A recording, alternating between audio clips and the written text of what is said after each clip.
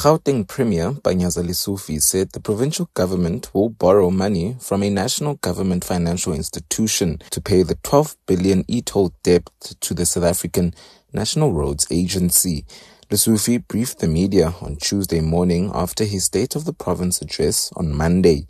During his speech, Lesufi said e-tolls would be scrapped, keeping a promise he made during his State of the Province address in 2022.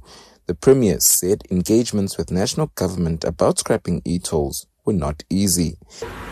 That level of debate took long, and we could not then start the process of removing the e-tolls until January this year. We met with the Minister of Transport, Treasury, and say, this is how we want to repay the 12 billion. Don't take it from our budget. We'll go to financial institutions that are prepared to borrow us funds. We are also prepared to ensure that we resolve all outstanding matters that are related. Then we reached an agreement. And on the basis of that agreement, we made the announcement that we made yesterday, that from March, because we need to un-gazette them, because they were gazetted. You need to un-gazette them. So if you un-gazette them, then they will be switched off and people will not be in a position to still be billed for e-tolls. So that's where we are, and that's the reason we've raised the issues that we've raised. But it was bargaining, it was intense, it was not easy. And I know people are impatient. You said we'll remove e-tolls, they've not removed.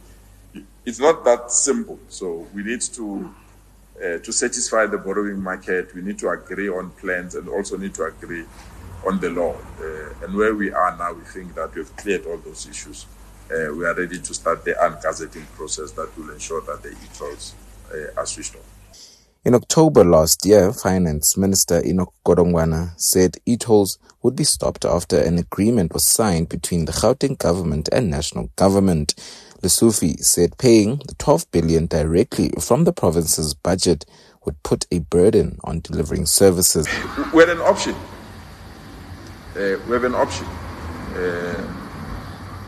The option is, do we pay the 12 billion immediately and really end this drama?